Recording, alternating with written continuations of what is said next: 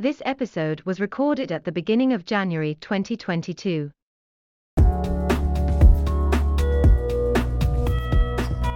Welcome to the Shofar Podcast with Hebrew Usher.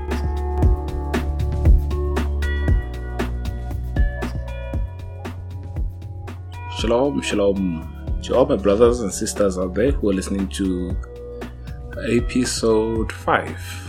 Episode 5, I believe. I hope it is episode 5. I lose track of all of these episodes because I just never know. I'm recording another podcast and I'm editing that podcast, and then there's this podcast. I get lost, but I do believe it's episode 5. On my notes I wrote episode 4 for some odd reason, but nonetheless we continue. The time is a little before 1 a.m. That we're recording here, so I hope my mind is still sharp and I can articulate my thoughts well, because today's episode is not one that I'm particularly looking forward to. I think it's one of those topics that are divisive. This whole dynamic of men versus women, whenever you talk about relationships, I think anyone who spends enough time with me understands that I actually tend to stay away from that. I actually hate it when we're in this, let's say, gender wars. I've spoken out a little bit about gender wars, and I spend quite a lot of time engaging with people and trying to take them out of that mindset. And I think it's one of the issues that I had before I recorded this episode is, how do I bring the message across but without being divisive? Because that's definitely not the intention. When I sat down over a year ago now and I thought about it, and I wanted to speak out on the things that I've been reading, the things that I've been studying, and the things that have convicted me. Building better relationships, helping the next generation was one of them. And if we're gonna get there, we obviously have to talk about the things that affect us. Part of that being our relationships, how our relationships are set up, and how they're going about. I was raised by a single mother, and because my parents divorced, and I think let's look at it, put it aside just from a spiritual perspective, but even from a development perspective, I know the effect that has, and I was fortunate enough to be able to recognize them and to do something about it, in the sense that I was able to properly address the areas which affected me, and I'm still addressing some of those areas, but I'm fortunate enough to be aware of it, and not so many of us are. Some of us were raised by two parents, but in a very, let's say, abusive household, whether it was our fathers who were abusive or whether it was our mothers who were abusive.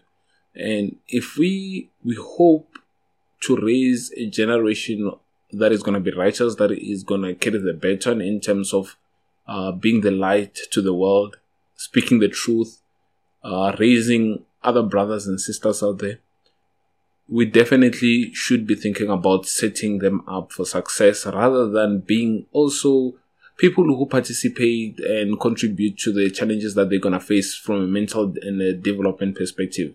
And I think it's not something that we tend to pay particular attention to at all the times. We do tend to focus on, let's say, sharing scriptures and speaking about scriptures, which is great, which we definitely should do because it gives us a direction.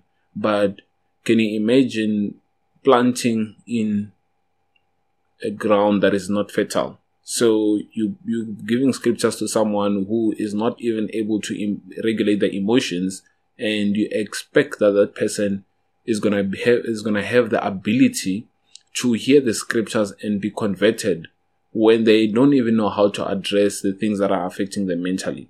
So the scriptures do have power to heal us, but some of us don't even recognize where we need healing, and maybe that's part of what this is about. So, but all in all, let me not digress and let me not go away. I think maybe that's going to be something for the future. But my point is here, when you listen to this message, I really want you at all the time to remember that I'm not planning to be this divisive. I actually do hate gender wars and messages that are intended to divide us. And it's maybe let's say, unfortunate that I have to speak about it. I did say that the next episode from episode 4 was going to talk about, it's going to touch on narcissism in women and somatic narcissism as well. Not particularly only somatic narcissism, but somatic narcissism as well. But we're going to talk about covert narcissism. There's many ways you can classify narcissism, and covert versus overt is one of them. If I go into that a little bit and just explain, so when you talk about something that is covert, let's talk about covert racism. It's a racism that is systemic, maybe it's built in, it's racism that you can't really point out and say that person is racist because they did this, but you see it, you look at it and say, there's something racist about this person or about this situation, but you can't point it out, whereas when it's overt, it's obvious. So when you talk about overt narcissism, it's something that you can spot out, and typically you see most people who've got narcissism are men, or who exhibit narcissism are men, 75% mostly, and that's the typical one. It's the aggression, it's the grandiose. So that's what we call overt narcissism. But the misconception and misunderstanding mostly out there is that women don't exhibit narcissism, and that's incorrect. Actually, women do exhibit narcissism. It's just that due to the nature of, let's say, our roles in society, women's narcissism is not the same as men, because women are raised socially. It's a social construct that women are usually subservient, and they feminine. So you don't necessarily associate narcissism, the grandiose one, with women. You don't see them being so aggressive and all the time. But I think now we hear about women saying, I'm from the hood, I'm from one, I'm a ghetto, I'm blah, and I'm gonna knock your teeth out, blah, blah, blah, blah, blah, blah, and stuff like that, So I'm not sure that I can say society is creating a construct, because there's hood girls and they'll knock your teeth out for sure, believe me. But yeah, that's not the point here. I'm just raising the fact that that's a misconception. So narcissistic women do exist. They're not necessarily violent or as emotionally abusive as men. They can be socially manipulative, and their victims, which tend to be men, don't often speak out. I mean, even with physical abuse, we know men that are physically abused, we know men that are physically raped by women, but most often they don't speak about it. So one of the reasons why we tend to think that female narcissists don't exist is their victims are usually children, or they're usually men, and we don't usually pick up on that, So based on that, remember we talked about narcissistic supply. So women, that's where they're going to get it. They're going to get their supply from their partners, which are men, and they're going to get their supply from their children. We're going to discuss that, But with partners, narcissistic supply is very difficult. I think it's more dangerous in children, because children don't necessarily have the power to stand up for themselves. And as society, that's something that we need to spot, and we need to protect our children. But maybe more of that later. The reason why it's difficult for women to always get their narcissistic supply from men, obviously, men are they're less agreeable, let's say on average. Men tend to stand up for themselves more. Men tend to resist more. We know history has taught us that resistance usually comes from men. Men are most likely to go into dangerous situations than women. The chances of a partner, a female partner, a wife, tending to get the narcissistic supply from a man is much, much lower, because it's not so easy to dominate and use control techniques on them. But they can still do it. And one of the ways is emotional abuse and guilt tripping, and they may have other control tactics that they may use. One of them is the somatic side, which we spoke about. So they use sex. I don't have the statistics, and I wouldn't know. I haven't spoken to so many men, and I'm not sure if I speak to them how many of them would actually open up and say, yes, I'm actually controlled by my wife or dominated by my wife because of sex. But I think it does exist. I don't think it's a myth. We see men going out. The book of Ezra speaks about that. How men will toil, they'll go through the night, they will fight against lions, they'll rob and steal, all to bring whatever treasures they have back to women. So from a long time ago, I think that has been established that men will do quite a lot for women. And for women is to please a woman and also to receive pleasure from a woman, which is sex. But now let's just move on. I think let me get into the crux of today's matter, which is talking about traits that we can look at in relationships, which are female narcissistic traits. These are specific, as I said, to relationships. But remember, I said this and I'm going to repeat it again. The intention here is not to say that women are bad and men are good. The next episode is actually going to speak about male narcissism, and I'm not sure whether I'm going to be able to fit it on one episode or it might be 2 episodes, because that's also a little bit scary. But my big concern is I don't want anyone to, the key takeaway from this episode is finger pointing. I'm really concerned about that. But we do have to speak about it. These are things that are affecting us. Personally, I also, some of these topics, they resonated with me, some areas of these things, but for the good, for things that I can watch out for, things that I can look out for and improve. And some of them, it's not even, as I said the last time, it's not towards on the other end where it's so extreme and it's so bad that, you need to call it quits on a relationship. Some of the things are minute, these small things that you look at and you say, well, I think maybe we need to work on this. And the areas of improvement for a relationship, and open, honest relationships can work. And one of the things that we're going to discuss here, if we can work, or some of the things we discuss here, if we can work on them, they're actually going to help us work on other areas of our relationship. And maybe that's one of the big things that I have about narcissism. The fact that we want to make everything about ourselves is we forget about our partners.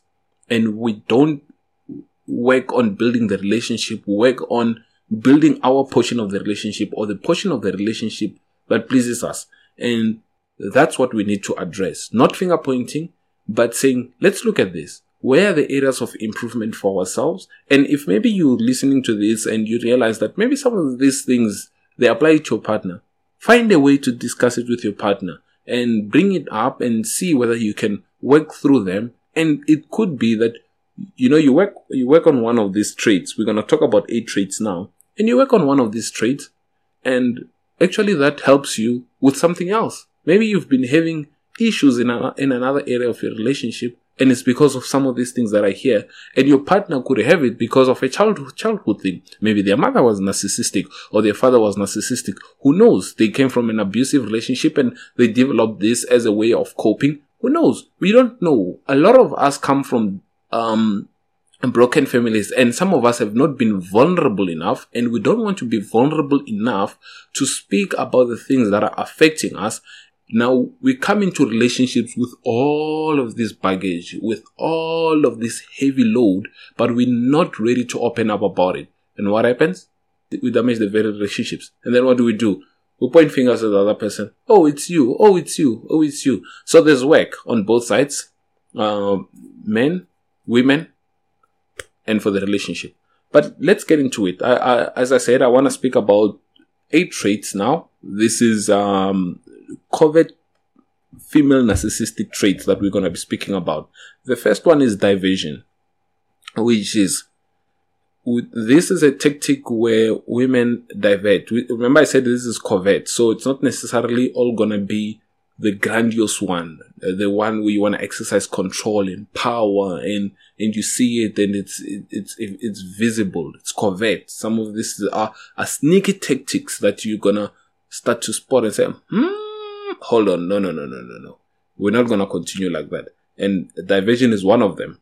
How many of us have been in a discussion and the discussion starts off of something very simple, and your partner, you've witnessed it. Maybe it's not your partner. You witnessed it. So let's put it like that.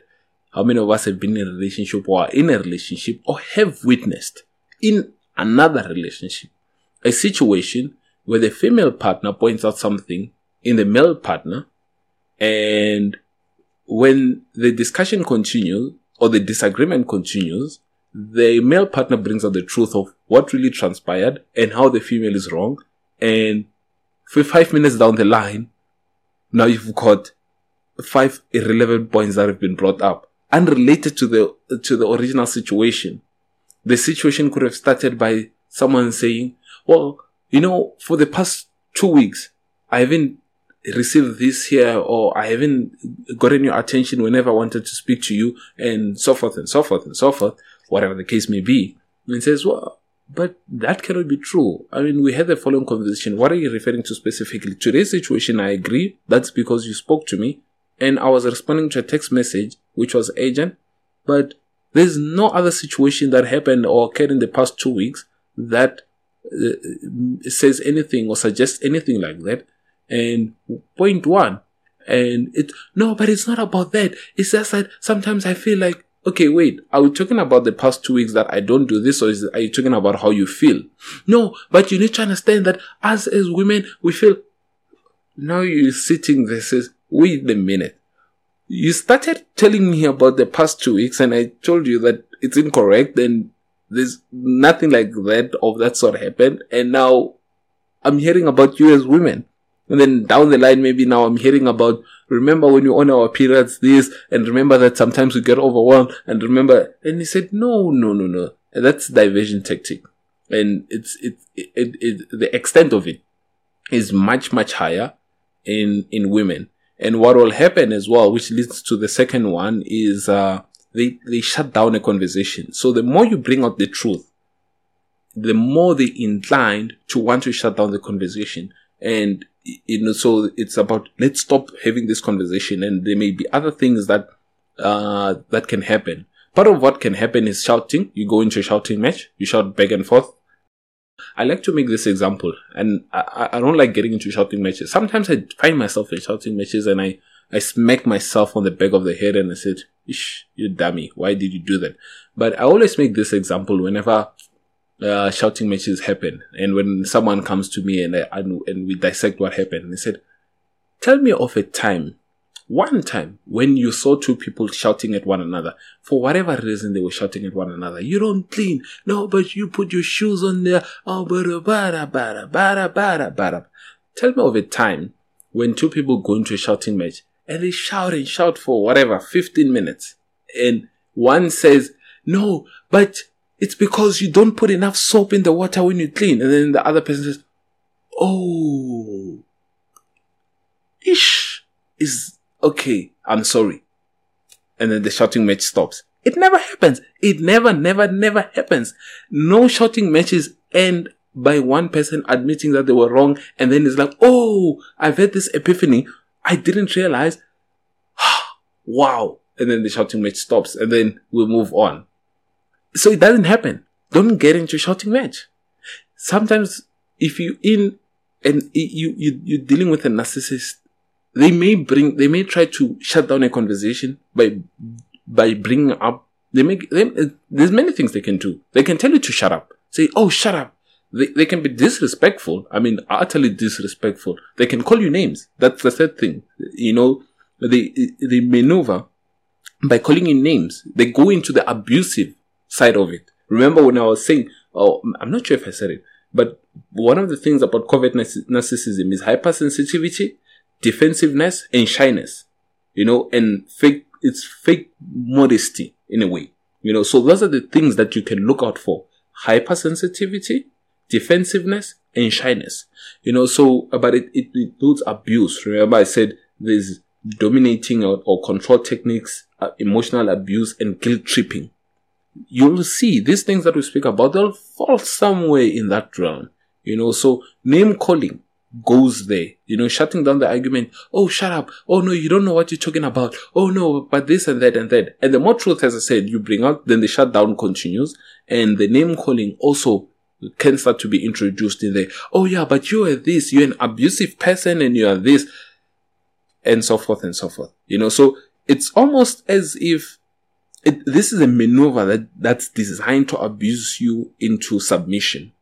So they go into that abuse mode and they go, they hammer. It's to get you to go into that mode. If that doesn't work, they may do other tactics, which we'll get to.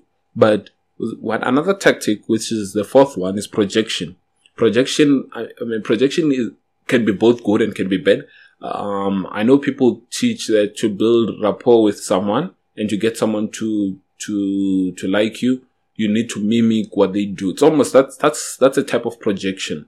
But if I say a projection, they take something that they're doing and they project it onto you. It's similar to gaslighting. Gaslighting we're going to get to a little later as well. Let me make an example. Someone can say to you, so let me make an example using the earlier example that I spoke about. So someone can say to you that, you know what, I feel like whenever we have an argument, you ignore me. And then maybe that's what they're doing. So they ignore you, or they abuse you by giving you the silent treatment, and they want you to come back. And if they're somatic, they want you to come back and beg for sex. Could be.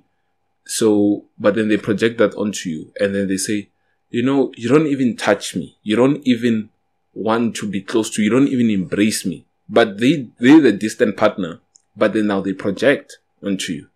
So now, you see, it's as though you're the distant one, but they've distanced themselves. So they're projecting onto you. So that's a projection. Or they see themselves, or whatever they see in themselves, they push it towards you.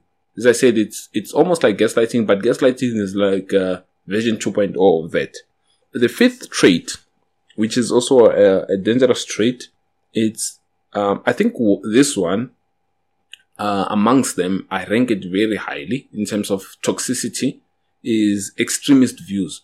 So the covert narcissism, I'm not sure what causes this particular aspect. Maybe it's something that I need to research a little bit more on and understand it more. And understand it a little bit.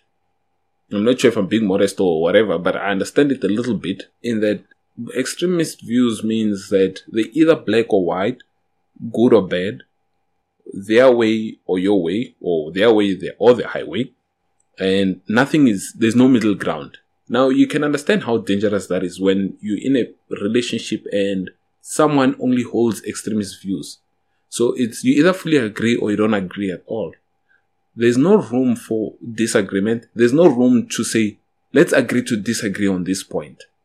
Everything will become an argument. You can never leave an argument and say, well, you know what, let's not even fight about this. It's not worth it. It's not even an argument. It's a non-starter of an argument. You can find yourself fighting about over unnecessary things because there is no room to say we agree to disagree over what is the best TV show, whatever the case may be. And I'm using something silly, but I think we can all think of things that become irrelevant in our lives to say, I can disagree with my partner on something like that. I can disagree with my partner on my favorite color. Why blue is my favorite color and yours is purple? We're not going to break apart our marriage because of that. We're not going to separate because of that. Well, you like to wear purple? Wear purple.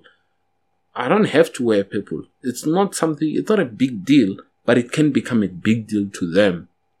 That is on the small scale where nothing is black or white. What happens when none of you hold the absolute truth on a matter, and it's your personal views based on past experiences and your thoughts and judgments on a matter, and it's either your way or their way, and you cannot see the middle ground. But you cannot resolve past personal views over one conversation. And that's why relationships are there, because that's how you develop personal views over a long time. You cannot resolve past experiences in one sitting. So if you don't have room to be able to say, well, let's agree to disagree now, then it's going to be clashing. It's always going to be one 18-wheeler versus another 18-wheeler. You're going to be clashing, and the clash is going to be massive. So if you disagree with your partner, they demonize you, and from being demonized comes slandering. So you are slandered. Being slandered basically is they speak evil of you. So after you've been demonized, then you will be published in the papers basically. They get ahead of you to spread the news about you before you can even say anything about it. How evil of a person are you? How inconsiderate? How they cannot even bear to look at you, because how could you even? You are such a this. When you slander, sometimes when you hear some slanderings and you just think to yourself, and then you do what I told you. Don't get into a shouting match, because no one ever wins a shouting match. If you get into a shouting match, you have both lost. So don't get into a shouting match. That's lesson number 1. Don't get into a shouting match. It just doesn't resolve anything. I've been in a few, and I can tell you, nothing has ever been resolved. Luckily, wisdom has taught me not to get into a shouting match.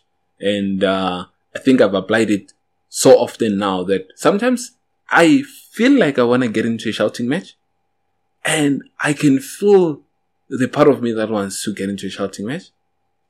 And I think about it, and I think of a few scriptures, and I realize that if I go down that path, and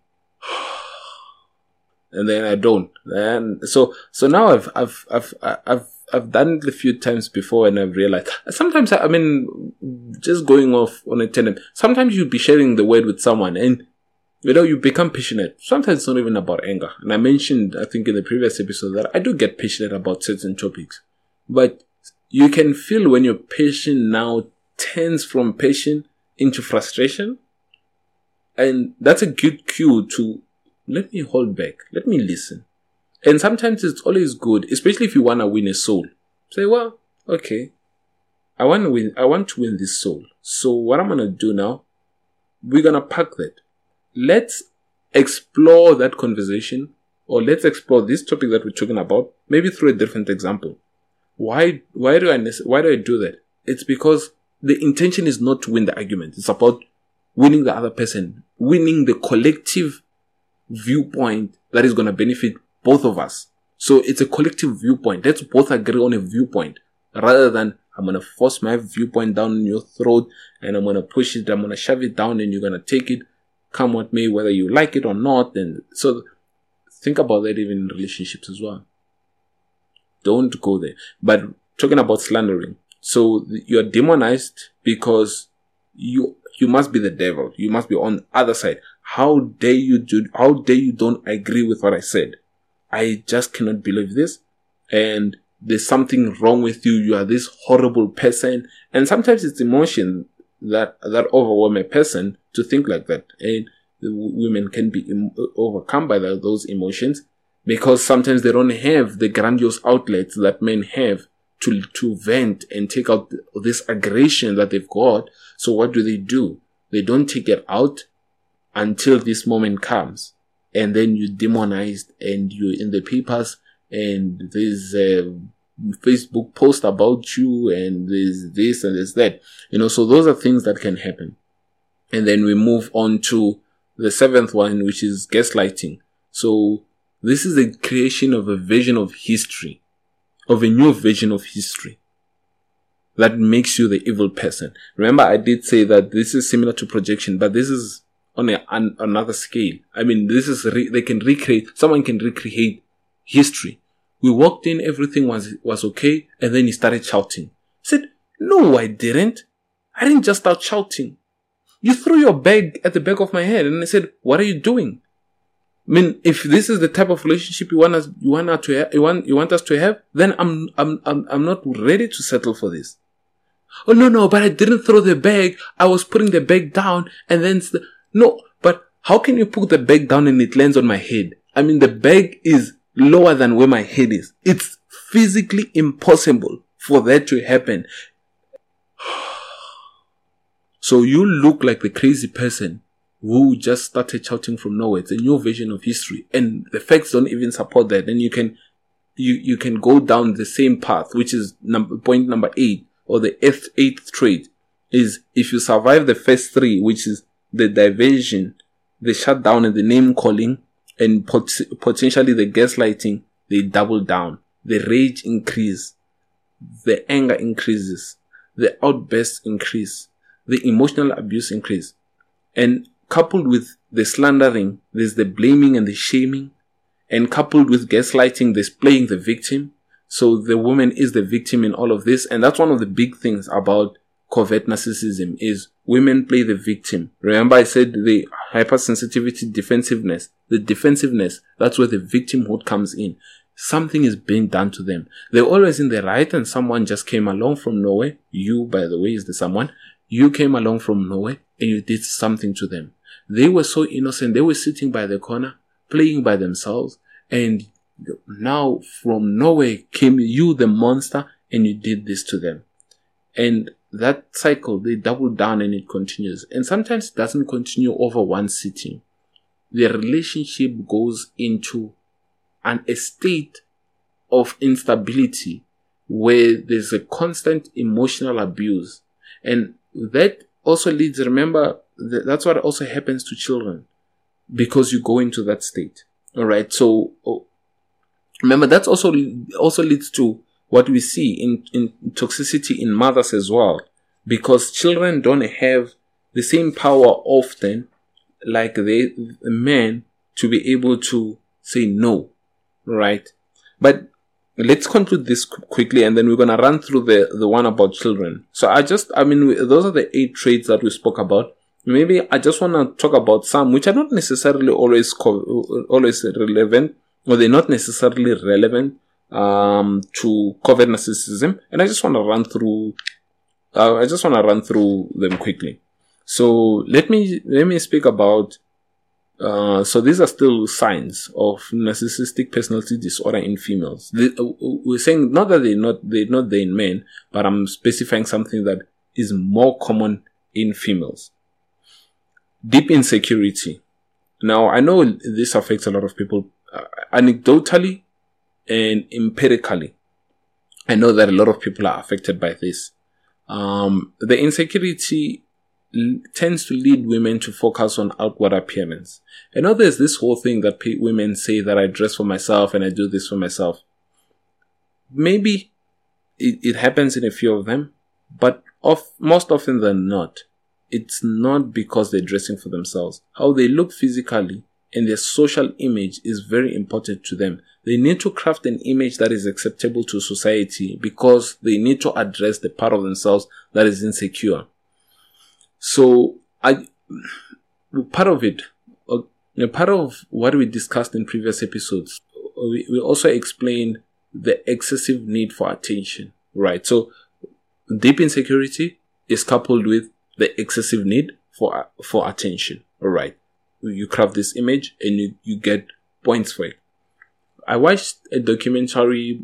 I'm not sure if I spoke about this. I speak a lot. Sometimes I forget if I spoke about it. But I watched the documentary, The Social Dilemma, and there was one young child there who was waiting for likes. And I spoke about that with people close to me who know me personally. And I was speaking about that, why I don't even want to get notifications of what happens on Instagram, what happens on LinkedIn, what happens on Twitter. Because I don't want to get in that trap of how many likes. The problem is once you get trapped into how many people like you, you may possibly create the opposite side of it, is you're affected by how many people don't like it.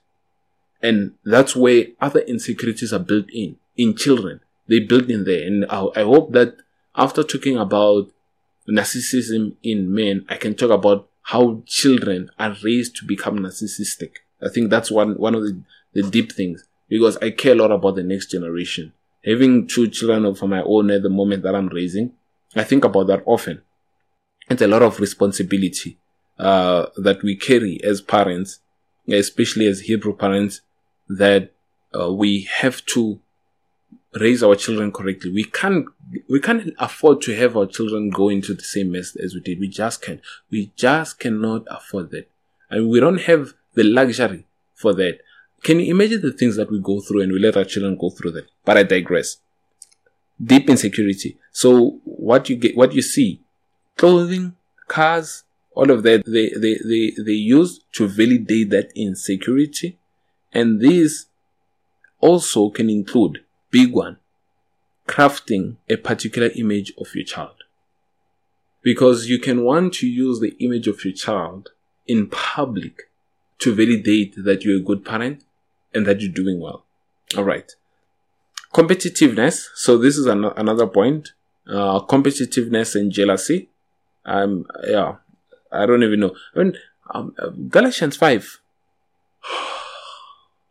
But I always say, you cannot resolve bad things by telling people about them. You cannot speak evil out of someone. You have to show them the light, and you have to show them. And when you're looking at Galatians 5 from verse 19 to 21, you also need to highlight. We talk about envying in there as well, but you also need to highlight how you need to overcome it. There's certain things that are lacking, which are in verse number 22 and verse number 23, that lead to this type of behavior, competitiveness and jealousy.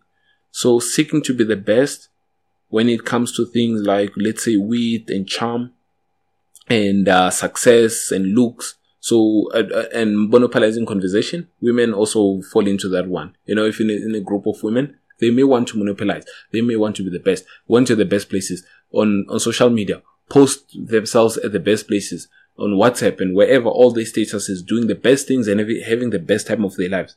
Women tend to fall into that trap more than men. But believe me, men also have those insecurities. They can get competitive and they do get jealous. And when women are threatened, they will belittle the next person to neutralize that threat. That is why mostly the aggression from women, they tend to be more slanderers than men. Men have a physical aggression. Women have a tendency to take down with their words. They can destroy with their words. And if we talk about destroying with words, I can think of a lot of examples. About destroying with words. But when I think of the book of 1 Timothy chapter 3, one of the things there that come to me, not slanderers. Wives of deacons, not slanderers. Wife of a leader must not be slanderers. They must be discreet. Why? You can destroy the whole church. You can destroy a whole church because of your mouth. Something that is disclosed to you as someone who's a good counselor and an advisor, you can destroy the work of the ministry because of your mouth. The lips are very powerful. They're very dangerous. James speaks about it. So if you don't tame the tongue, a world of fire there that can come through. And the last part is overbearing, and that's where maybe I'll close it off by talking about mothers. When I talk about overbearing, you can be overbearing on your children. Narcissists tend to be overbearing on the children, where they exercise excessive control. They can always be finding fault with their children and blaming their children for a lot of things. So let's look at three examples. I think one I've already spoken about. One is toxic behavior in mothers is a continuous shame, chronic shaming of their children. Part of the reasons why mothers can do this, toxic mothers, they do this. And it's now understand that this is not only toxic mothers that can do it, but one of the reasons why toxic mothers do this is to ensure that the child doesn't develop their own sense of worth or their own self-esteem. So they always rely on the mother for self-esteem. Now the mother creates a deep insecurity in the child so that the child always relies on the mother. So that's a way of forming control. It's an overbearing mother. That's toxic. It's toxicity. It's toxic. Parents must stop doing that. If parents have tendency to do that amongst us, we need to now address those things now before we raise another generation, which is going to be affected by this. The next one is unfair comparison or damaging comparisons with others. This can be sibling rivalry. When one parent says, yeah, why can't you be like so and so? Yes, there can be comparison when it comes to certain things, but now we're talking about things that are continuous and are damaging. When I was thinking about this, I thought of my two twin daughters, and the one before she sleeps, she cries. She cries. I mean, she doesn't cry, she screams. She will cause deafness if you put your ear next to her mouth when she screams. You come out deaf. She screams. And the other one, she sucks on her little fingers and then she falls asleep. And I thought to myself, and I'm not sure, maybe I even said it out and said, why can't she be like our little sister and just suck? But I realized, I mean, they're different personalities. Regardless of what a sister does, I still have a responsibility to the other one to teach her to be able to fall asleep on it by herself, to comfort her to sleep, regardless of what a sister does. So that's the mentality that I had to now bring to myself and say, it's my responsibility. I don't know why the other one is doing what she's doing. Maybe she could be screaming as well. But I'm thankful that she's not. But my responsibility is to ensure that the one who's screaming learns to fall asleep without screaming. Learn to show that, I don't know what she's feeling. It's dissatisfaction with me, or I have no idea. Coming back to this, unfair comparisons. These unfair comparisons are damaging to both children. Think about it this way. There's one child who will think that there's something above what they should think. They become the other narcissist, overt, grandiose. Their self-esteem is above the roof. They think they're untouchable, they're above everything because they've received praises. And sometimes they've received praise unfairly because the praise was to demean the other child. And the other child now goes through life with trauma because they were subjected to these unfair comparisons. You're being unfair on your children. You're raising your children unfairly. Both of them. You're doing both in the injustice. And the last one, which we spoke about, is treating your child as an extension of yourself, as a mother. Your child becomes an object. You know, parents don't necessarily have to treat their children right in their household, but in public, you know, they can dress them well and they can do a lot of things. That's all for show. I mean, the children are basically objects. The children like their handbags. That's why they treat them like trash at home, because what do you do with your handbag? You lock it away. You put it in your closet or wherever people put their handbags. And that's what children are. They're nuisance when they're in the house. They're irritating when they're crying. They do this. But in public, they're important. Why? Because it's an image that's crafted. My child must wear this. And part of that, what children get is this conditional love. It's almost, I love you in public but not at home. Or even at home, it's conditional love. I love you if you do this. I don't love you if you... It's unfair to the child. Really, it is.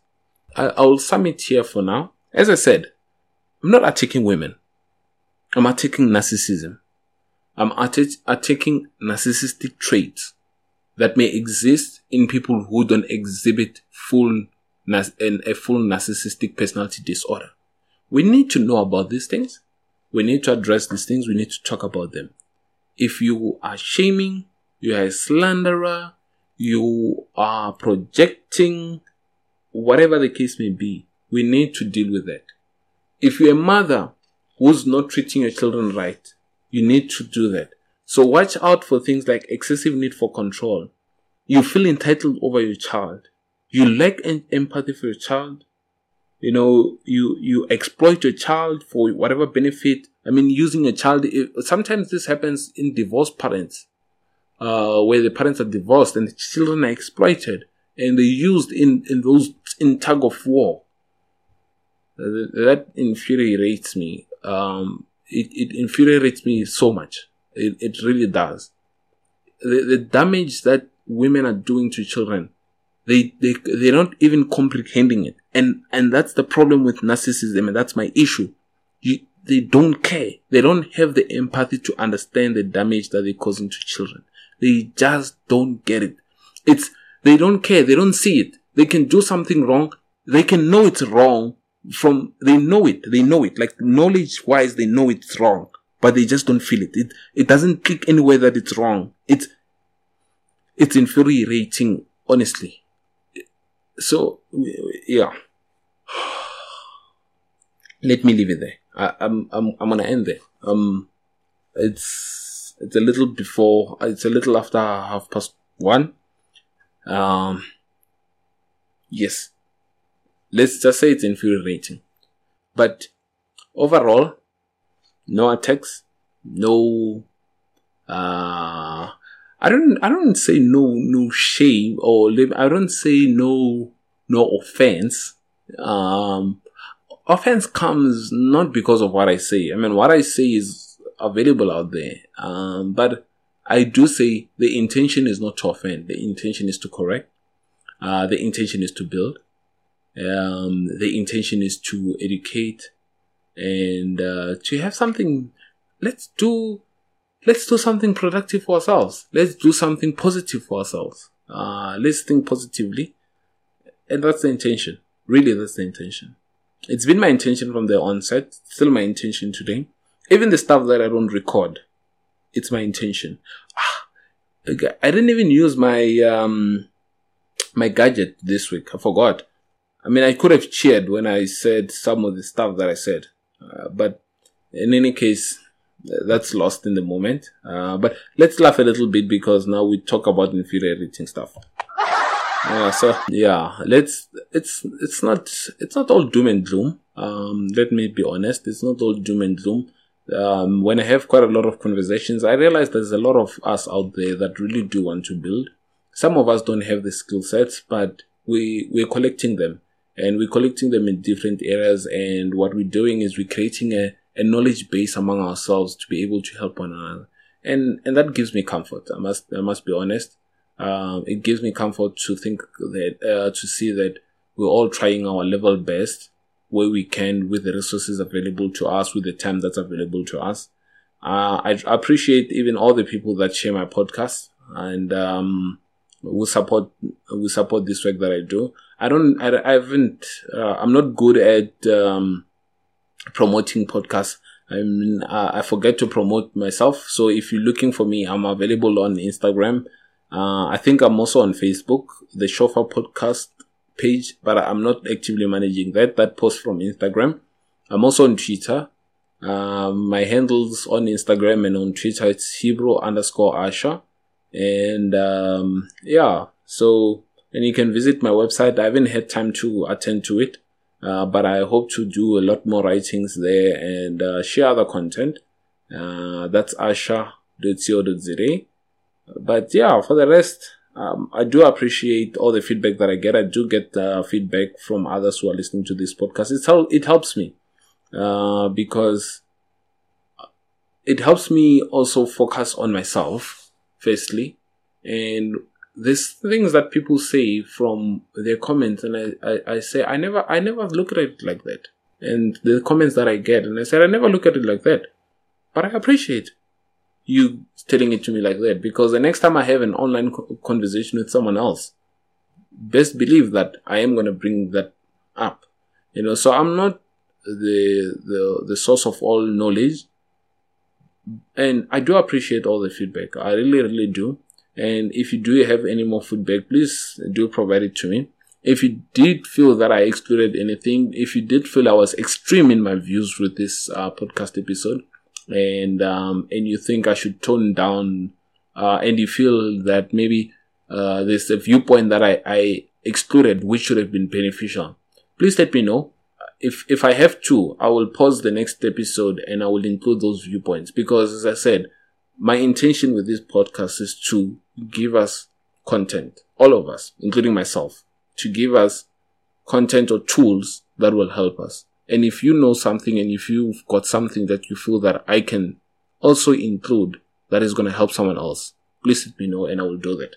And that's my promise. Is I don't go by groupthink, and that's my promise. My promise is this podcast is not mine. It's not about fame. This podcast is for all of us. It's about the Hebrew community. And the more podcasts we have that can help us build one another, the merrier. And if this podcast serves that purpose, and there's something that you think you see that I can do on this podcast to serve that purpose, please let me know. I am also thinking of content for season 2. I will share that at this moment, I'm researching maybe other things, but my focus for season 2 is gonna be short format, and I will be sharing my thoughts on a few topics, but it's gonna be very quick topics, 10 to 15 minutes, which I hope to record a few times a week, and they're gonna probably be unedited. It's one of those of the cuff comments, but I do have things that I do want to speak about, which are scriptural, but they relate to what is happening in the world. I will stop it here. I am back. I'm still back. I'm glad to have recorded this episode. I was supposed to record it about 2 weeks ago, but it's here now. So I'm still back. Brothers and sisters, please do comment. Please do give me your feedback. I look forward to it, and I look forward to the next episode where we talk about building one another. We're not crushing one another down. We're not blaming one another, but we have to call out behaviors that will destroy our nation, and we have to promote the behaviors that will build us. It's been lovely. It's been great to have you here. From Hebrew Asher, I'm signing out. Shalom, shalom.